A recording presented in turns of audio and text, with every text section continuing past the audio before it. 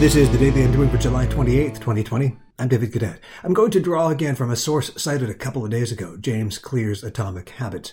He asserts that habits are changed or reinforced following a framework of cue, recognizing the problem, craving, thinking of a world in which that problem no longer exists, response, acting to change the habit, and reward, feeling the benefits of habit change or a new habit formed.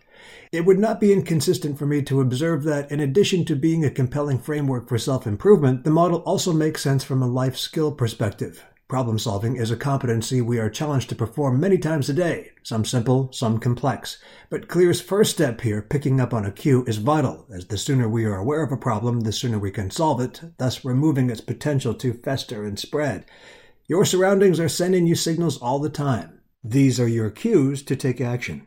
Today, on the Daily Undoing.